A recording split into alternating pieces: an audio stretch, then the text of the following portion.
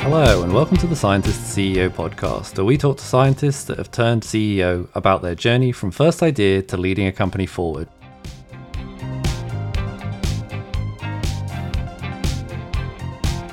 These conversations are here to inspire, inform, and entertain anyone interested in science and leadership. Today's episode was recorded as part of our monthly live event. If you'd like to join us for the next one, head over to our website at spin-up.science or follow us on social media. Hello everybody, and welcome to this month's edition of The Scientist to CEO. Our fantastic guest for today is also from the Bristol ecosystem, Dr. Leah Lee, award-winning physicist and inventor, founder and CEO of Zero Point Motion. Zero Point Motion are scaling the production of sensors for precision, positioning, and navigation. By combining cavity optomechanics, the technology behind the discovery of gravitational waves, with high-volume chip production techniques, industry can start to take advantage of increased sensitivity in areas such as structural health monitoring, image and platform stabilization, and of course, navigation and positioning, to name but a few. I usually start this with a question that I think sets us up to discuss both the process of venture building as well as the goal of building these companies in the first place. Leah, can you start by answering a little bit around what problem are you actually looking to tackle in the world? With inertial sensors, they're fantastic. You see them in everything. They're inside your phone, in your car, in robotic lawnmowers, in robots. Basically anything that moves can use an inertial sensor to track how it's moving and the direction and trajectory that it's moving. But what we find in the market is that there's this big void where you have super cheap inertial sensors made by companies like Bosch, ST, Microelectronics. They're the ones that are inside your phone, inside Internet of Things stuff. And then you have really, really expensive inertial sensors, which are only accessible to aerospace, defense, space exploration, military, those types of applications. And it's a really big difference. So the ones that are used in the defense industry, they're sometimes up to £250,000 each. And they can often be really large, kind of rack size, 19-inch kind of rack mounted big devices. And the problem is that those really sensitive sensors, the way that they're made, the way that they're designed is inherently non-scalable. So it's really difficult to miniaturize them to fit inside a phone. And it's even harder to try and get the cost point down so that any, smartphone manufacturer would even consider putting in like a fiber optic gyroscope into their phones. And what's happened with the really cheap sensors, although they're fantastic and you can make billions of units of those every year, the cost point of these sensors in terms of just the cost of goods can be like a few pennies, basically. It's that cheap because you're able to utilize economy of scale. So you can make kind of thousands of these just in one go. That business model is great, but the science behind those sensors is really starting to stagnate in terms of how much more performance you can extract out, balanced with that kind of cost kind of benefit in terms of the fabrication side. And so the core issue with the really cheap sensors is that there's a tiny silicon structure inside and it responds to acceleration and rotation. So it's very similar to if you're in a car and the car suddenly brakes and you feel your body actually jerking forward, that's what happens to these tiny little silicon structures inside the chips. And that's how you're able to measure acceleration and rotation. But the measurement that they're using to detect that tiny motion is a capacitive one. It's basically like an electrical signal. The capacitance changes as a function of that movement. But this capacitive readout is plagued by a lot of noise. So it's like having too much static on a radio signal, for example. You just cannot resolve the really, really small, finer motions. And this noise gets worse the smaller the sensors, and it's really difficult to overcome. And so what we do at Zero Point Motion is we go, okay, let's just remove that capacitive readout entirely and swap it for an optical one. And let's go a little bit further and not just kind of a plain kind of, let's see how the motion, casts a shadow, for example, if you're just shining light at something moving. We go one step further and we actually use an optical resonance. So what we do is we make sure that the mechanical motion is disturbing this optical resonance. And because it's a resonant condition, you get a massive boost to your signal to noise ratio. So we're kind of aiming to reach kind of 100 to 10,000 times lower noise floor just in that measurement readout of these tiny silicon structures. Interesting. So I mean, it kind of sounds like there's some elements of serendipity from like where the technology state is to also what the market is interested in doing and where those applications actually lie. I guess an ignorant question from me would be how good is good? Like how sensitive do these things need to be, and what's the driver to improve them, I guess? Yeah, that's a great question, because I think I came from a research area that was really obsessed about quantum sensing. And so the academic in me is naturally always wanting to be like, what's the limit? Can we beat the limit? Can we go to like some world record breaking sensitivity? But actually, I really had to change that style of thinking as soon as I got onto the more commercial aspects of what a product should be doing. So there's two aspects. First of all, customers that I've spoken to, they don't need 10,000 times better sensitivity. They'd be happy with 10 times, 100 times. That's enough. And they'd be willing to pay a few £100 to £1,000. It doesn't need you to push things to the absolute limits. You know, and those applications are things like drones. So with drones, they have vertical height and they can rotate on the spot and they can move extremely fast. So I was speaking to someone whose drones can move at 200 miles per hour. So I just think it's like, I can't even imagine it. But you know, with those types of dynamics, it's really not compatible with GPS and cameras and LiDAR. It's moving so fast that the update rate from GPS or cameras just can't keep up. You know, the drone's done something before you get the data, basically. And with vertical height and rotating on a spot, GPS just really hates that. It's not optimized to tell you that it's rotating in one spot, for example. And so there's a pain point there for sure. And then you also have things like autonomous vehicles and robots. It's a bit harder to quantify because with autonomous cars, for example, there is no one solution. So you always have to have GPS plus cameras or LiDAR plus an inertial measurement unit. You have to have all of them in a module to have the best kind of integrity, safety, redundancy. But what we found is that there's been less attention on improving the inertial measurement unit, which is a shame because out of all of those technologies, the inertial measurement unit is the only one that doesn't rely on external sources. So with GPS, you have to have a satellite or at least 3 or 4 satellites. If you're underground in a tunnel, you don't get that. Yeah. With cameras and LiDAR, you need an environment around you. You need features. If you're just in a massive field, then those aren't going to necessarily help you pinpoint your trajectory. And so the IMU is really, to me, the most critical one because it's the one which cannot be tampered with, and it's the one that's actually measuring what's happening to the platform, not measuring what's happening relative to something else that needs to be there in the background.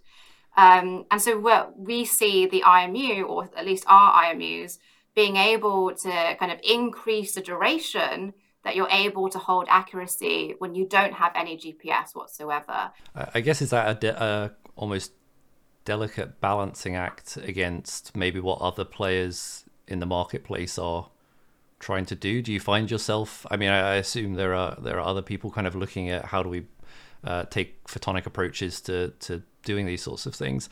How do you balance it against those competitors? Or is it a cost? Is it performance? Like what's actually the buying metric that's really driving the marketplace? Yeah, so unfortunately with inertial sensors, if you want the largest market possible, it's all down to cost, size and power. And what we see actually is that the existing kind of high volume capacitive sensors, they're struggling to compete on performance, so on sheer sensitivity, that makes sense. So instead, they'll compete on power and size. So that's how existing players like Bosch, Analog Devices, ST Microelectronics, TDK, InvenSense, they're really going for kind of enhancing other factors which aren't necessarily related to just the pure kind of what's the noise level, what's the sensitivity side of things. There are some kind of big players who have traditionally made sensors for defense and aerospace and industry applications, who are now trying to turn their existing products into something that's more consumer facing.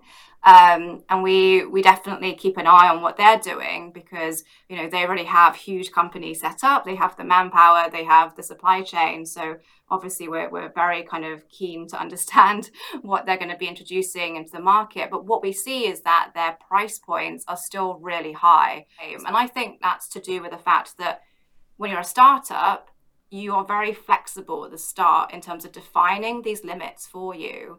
And so if we say the sensors can never be more than this amount of money, we change everything in order to suit that. Whereas if you've been working in defense and you're used to kind of supplying things, where money isn't a factor for your customer, I think it's really difficult to transform that employee base and the processes you've put in to suddenly think, no, everything has to be super cheap now. And in terms of people coming into the market, developing new technologies, yes, there are other kind of academics. There's maybe one or two startups who are trying to do this kind of silicon photonics enhanced inertial measurement unit kind of idea. We're all working on different types of kind of optical enhancement, if that makes sense. So luckily, not too worried for now, but who knows what's going to happen about any kind of direct competitors who are using the same strategy as we are. But of course, all of our performance levels are going to be similar. So it will come down to things like volume scaling, cost. With anything you do with chips, cost is always linked to yield.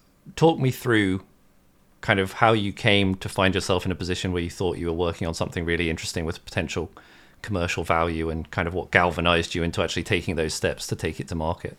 Yeah, so I spent like the majority of my career in academia. I did work in industry for a few years, and all of that experience, I thought, oh, that was really good, but not sure how it's going to come back into my life later. But actually in my PhD, the research field that I was studying was cavity optomechanics, which is, this whole concept of an optical resonance being really sensitive to mechanical motion.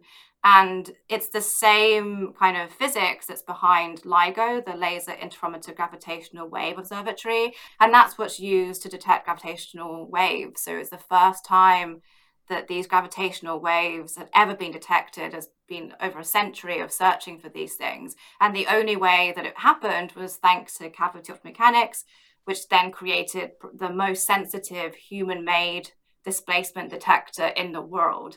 So I think when that happened, and when LIGO won the Nobel Prize, I was like, okay, I'm in the research field that is breaking world records. There must be a way to transform something else, just as it's transformed gravitational wave detection. So, if we could just apply that to some application that is kind of really useful for society, we're onto a winning kind of idea.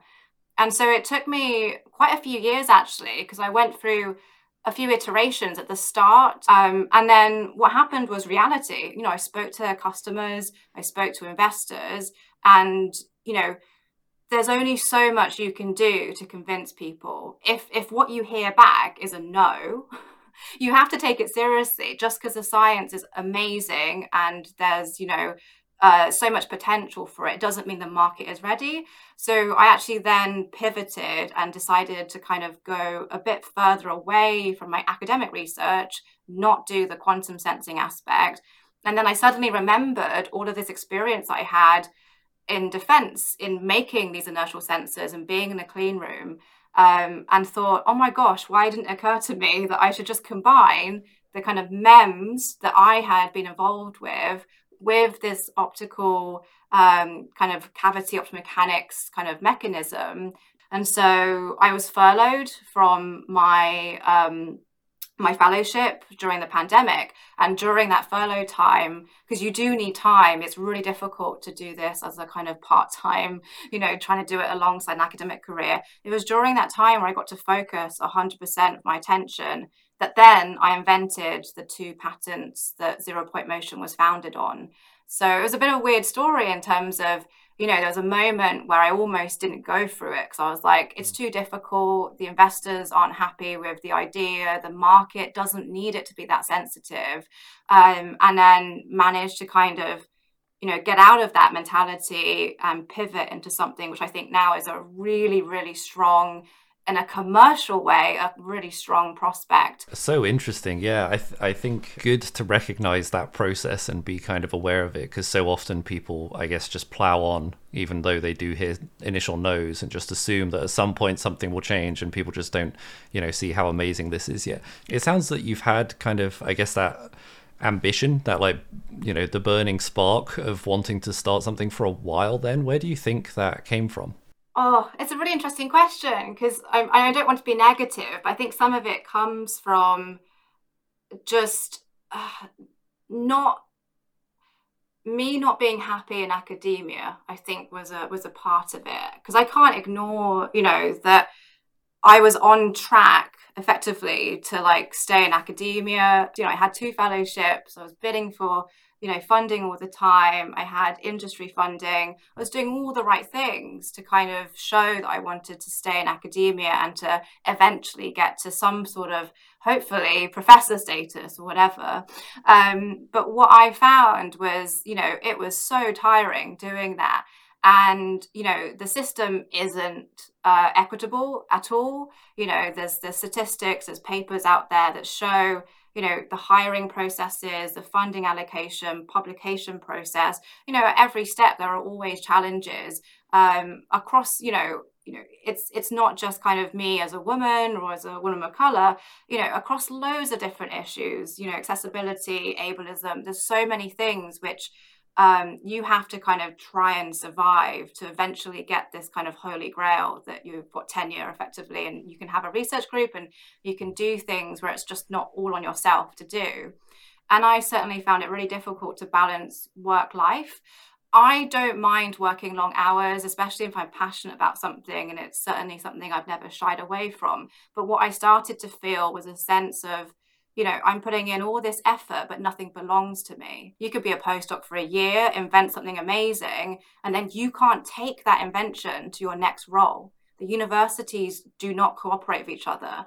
So I had to either stay at UCL forever, trying to bring in my own funding until they offered me any sort of permanent position, or I'd have to move somewhere else and start from scratch. And that starting from scratch to me was just too painful, because my PhD, I started from scratch, and I kind of felt like I've done my time. I love this technology. I really want to work on it. It's not necessarily about me and my ego. It's about this technology will die if I leave. If that makes sense. And I thought that was just such a terrible thing to happen. And so, I started thinking about commercialization purely as a mechanism to continue working on technology. And apart from kind of bidding for academic grants, your only other option is really to see whether or not there's a commercial path that you can get investment for and build it as a product instead. So I didn't take the decision lightly. It took me many years of thinking, and I was still juggling an academic career whilst figuring out the commercial path. But I think in the end, ultimately, what I started to feel, just in terms of, how I was writing the business plan, doing pitches, talking to other founders. I did the Bristol University QTech Incubator, which was like a really condensed kind of MBA almost. It was fantastic. All of those activities, I was experiencing so much joy and also a sense of additional confidence that I would not have gained just trying to keep sustaining myself in academia. So I think it was just a combination of lots of things, but I think at the heart of it, it was a sense of me trying to figure out what was going to make me happy and trying to stay with the technology for as long as I could. I think those were the 2 key things that made me really jump ship and go, okay, I'm going to be 100% on this now. Totally. So, I mean, yeah, it's like a lot of notes, I guess, of being able to actually be, in control of your own path, I guess, and rewarded for the activity and the effort that you are putting in. I think, maybe the academic system has a lot of self-reflection to do at some point, but maybe that's beyond what we should dive into. I guess, talk to me about how you found then launching the business and stepping into that new role as a CEO? What things had you taken from your past as a scientist that worked really well? What were the kind of friction points that you really had to say, no, don't think about the world like that, think about the world like this instead? Yeah, so I think one thing about staying in academia is it is a fantastic training ground. I mean, firstly for resilience, but also in terms of understanding the literature or understanding the market. You do so many literature reviews as an academic, you always have to kind of place your whatever technology, your theory against others. You're constantly doing that back and forth and seeing where the differences are, where the improvements are, where the future direction of the research could go. And I think all of those skills are absolutely translatable to a company. So all of those skills and just being able to critically kind of identify and evaluate technology was really important. I'm glad that I've experienced so much of that, because I think 100%, all the investors that talk to me, they're absolutely sure that on the technology side, I know my stuff, and I have ample ways of proving that I know it as well. And I think we've all been there with peer review and things like that. You learn how to fight your way through, and I think that's really valuable. The other side of it is things that I had to learn, which were different. I think was around the structure of a company and recruiting people and how do we want the team to look like. And I think at the start, when I was planning out like how many people we could afford, but also how many people were critical to get the product kind of going, I came about it in a really simple way of just like, all technical people. It's an R&D thing. It's that's what the seed phase is. Actually, what you forget is the key people that you have to please are the investors. And actually the investors don't necessarily care about the detail in the technology development, but what they can understand immediately is the commercial traction. So being able to line up end users, getting some traction with customers, understanding the sales pipeline, those are things that I in the initial stages kind of missed out. And so what I've done is we have Gordon, who's our executive chairman, and he's a seasoned founder. He's founded 4 companies, all of them exits and IPO. He's been through the whole kind of process. I rely on him just to help me make sure that I'm not missing out things, because my mind is just naturally more technical aligned. Totally. So, I mean, I guess the undercurrent of that is realizing that you're exceptionally technically proficient and that there's almost this other half of a business equation, which is like the real understanding of people, like how to bring them on board and what they actually want.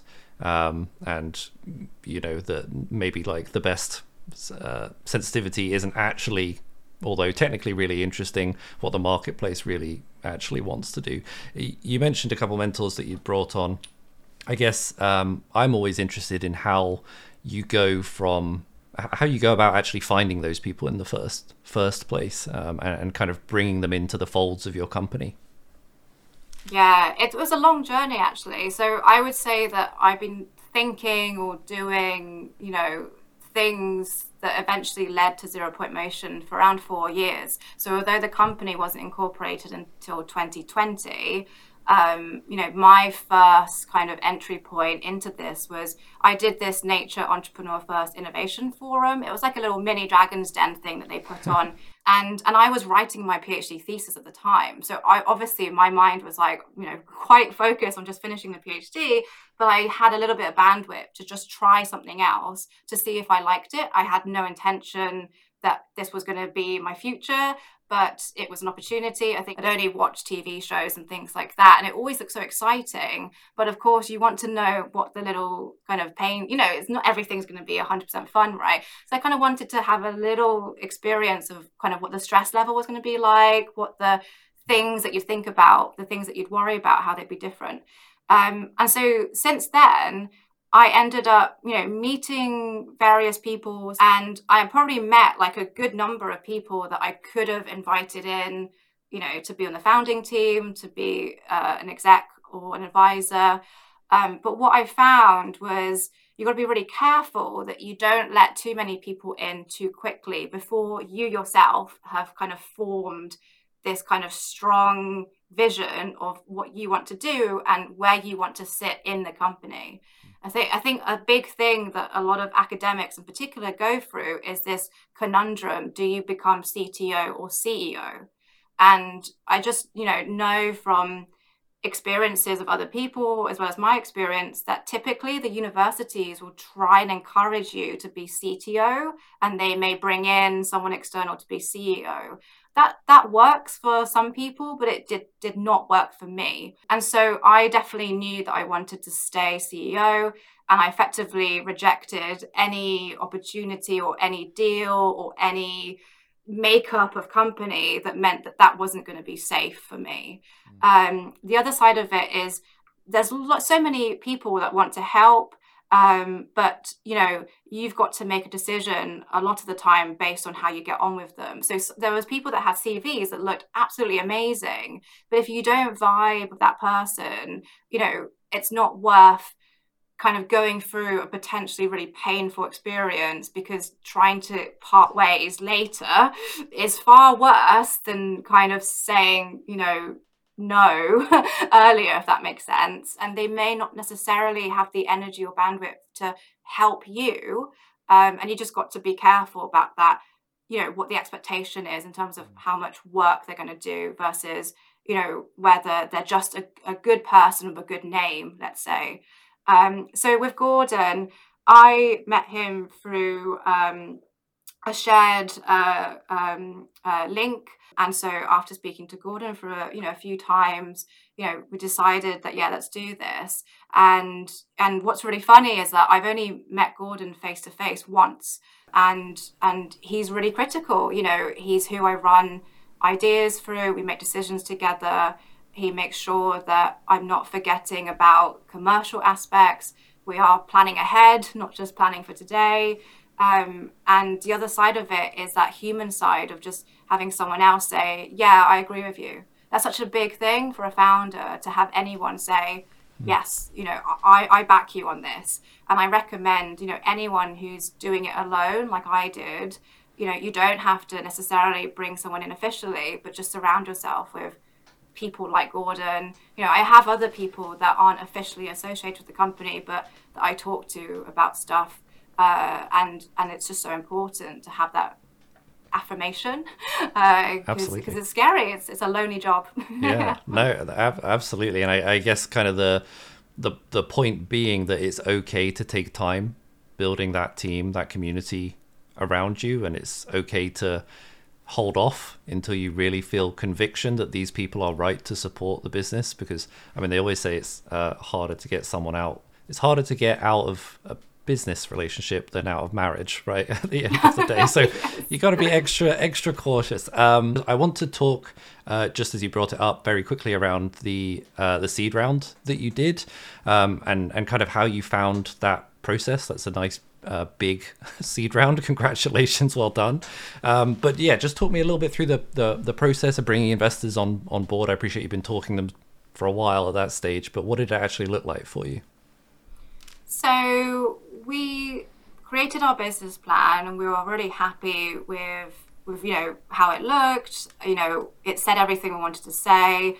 And we created a list basically of investors. There's a massive difference between investors that will go for the kind of, software things or, things related to, I guess, more social kind of endeavors, apps, that kind of stuff, versus investors that will go for things like quantum technology, silicon chip type stuff. Even drones, for example, in a big hardware-based kind of products. And the ones that had a portfolio where they had, done investments in kind of silicon were really important to us, because it just means that it's they're aware of the journey. And then we literally just, sent emails and took, so many calls, so many pitches. I think we pitched to like 20 or 25 investors in the end. Some of them were immediate no's, which was fine. You just got to take that with a pinch of salt and carry on. Some of them we got to pretty kind of mature levels in terms of speaking about what a deal could look like. And just through the process of, drilling down more detail, understanding, how they work, what the terms would be. We were just very lucky that Forsyth Williams very quickly wanted to be lead. And that was a real strength for us. As soon as you find your lead investor, things do become a lot easier, especially talking to other investors. They can also introduce you to investors they've worked with before. And what was really interesting was the contact that I had for Forsyth Williams was someone that I spoke to like 3 years ago, and who'd kept up with me. Like every year we'd do a back and forth of me being like, yeah, still no business plan. Can you wait another year? And so just wanted to reiterate to people that, don't be worried about meeting or speaking to people even before you feel ready, because those contacts do come out in the end. So yeah, we ended up doing 2 closes. So we did the first close around kind of November, December, and then we finished the second close in January. All in all, it took about more than 6 months. So we started around May of last year, just starting to slowly talk to more people. Doing it over the Christmas period, it always adds a little bit of anxiety and just pangs in the back of your mind, but it is one of those things. I always like to ask, for those that are kind of envisaging themselves walking this similar pathway, or if you could look back at your younger self and kind of feed back some advice that would have helped you short circuit the process, what would those words of advice actually be? Oh, go faster. Yeah, I'm glad I took my time, but I feel as if I could have done a lot of this stuff, let's say a year or 2 earlier. So I think I would have realized that my confidence was there already. It's just a switch in your mentality. It's always hard if you're transitioning from one thing to another. It's, when do you make that change? And I think you're always ready sooner than you actually do it. But at that time, especially because I was in London, I hadn't started the Bristol University incubator yet. I kind of felt a bit alone. So I think, if you can get yourself into an incubator or an accelerator, or be a part of a community like Spin Up Science, for example, do that as soon as you can. You don't have to let go of whatever you're doing on a day-to-day, but be embedded into that community, talk to other founders, because those things ultimately is what prepares your mentality to change. And then everything else follows. If you're an academic, you already have all the tools in your bag. To me, it's more about the perception of being a CEO or being a leader like that. And that doesn't come from necessarily reading, textbooks and papers and guides. I think that comes from other people around you giving you that reinforcement. And then the second thing is to never forget your own worth in the company. And so my thing is to stand your ground. Don't feel like, oh, I should be so lucky, the investor's going to give me money, I will bow down and do whatever they want. That's not the mentality. And also, it's an awful way to start a relationship with an investor, because the investors want to see you have strength. So I think it would be really weird if you just agreed to every single thing the investor asks for. That's not a good relationship going forward, where you have to be the leader. So yeah, those 2 things are my key pieces of advice. Awesome. Fantastic. Leah, I've really enjoyed this conversation. Thank you very much for your time, and good luck with kind of the next steps and the hiring process and all of those sorts of things.